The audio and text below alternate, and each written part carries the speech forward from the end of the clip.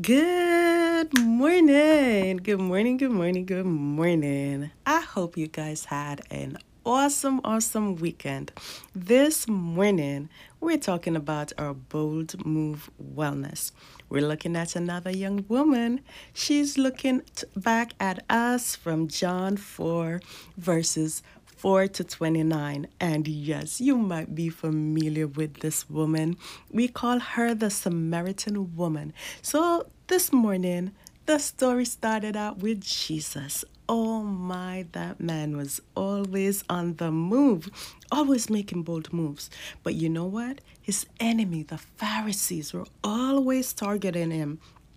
This time, he decided, I will not engage you. I have another assignment. Do you know that sometimes when your enemy comes at you, it is not for you to get in a fight, but it's so that you can move your location to your new assignment? Yes.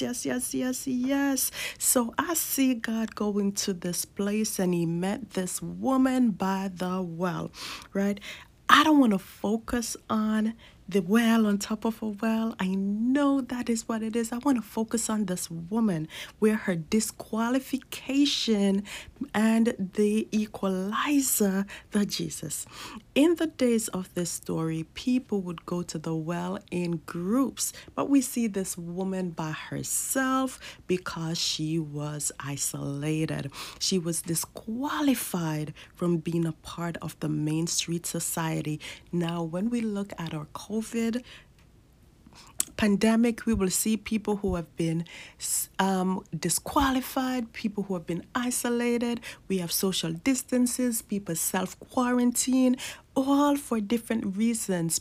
But we know this woman, she had a reputation that most of us would consider horrible.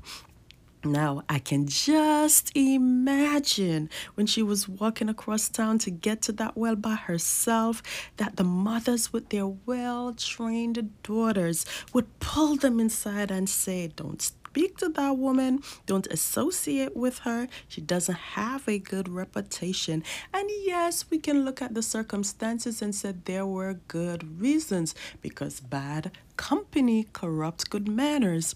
However, it is so ironic that the very thing that caused her to be isolated was an opportunity for her to be with Jesus. So, you know what? Just like the Pharisees, she was religious and she started talking to Jesus about religion, where he should worship, of all the things. But you know what? I look at that woman and I see her in you.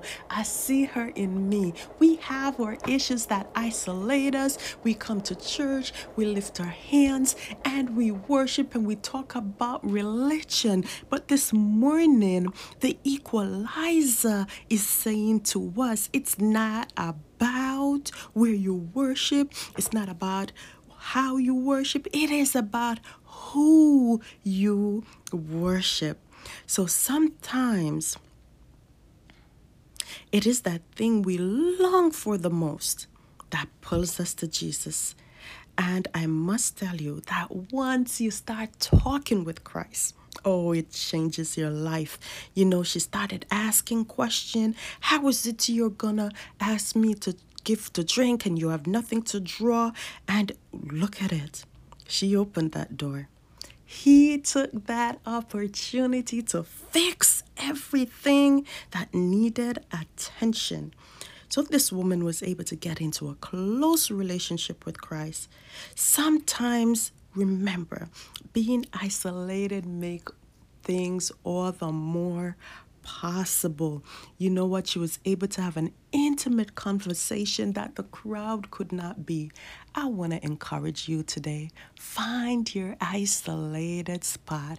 It might be that corner of the lunchroom. It might be your bedroom floor. It might be that favorite chair in the living room, or it might just be that bench on the park. Wherever you find your little spot, your isolated spot, your woe is me spot, come on, you gotta turn that into get into the equalizer, because at the end of the day, your story is going to say, come see a man. Have an awesome day. Beautiful.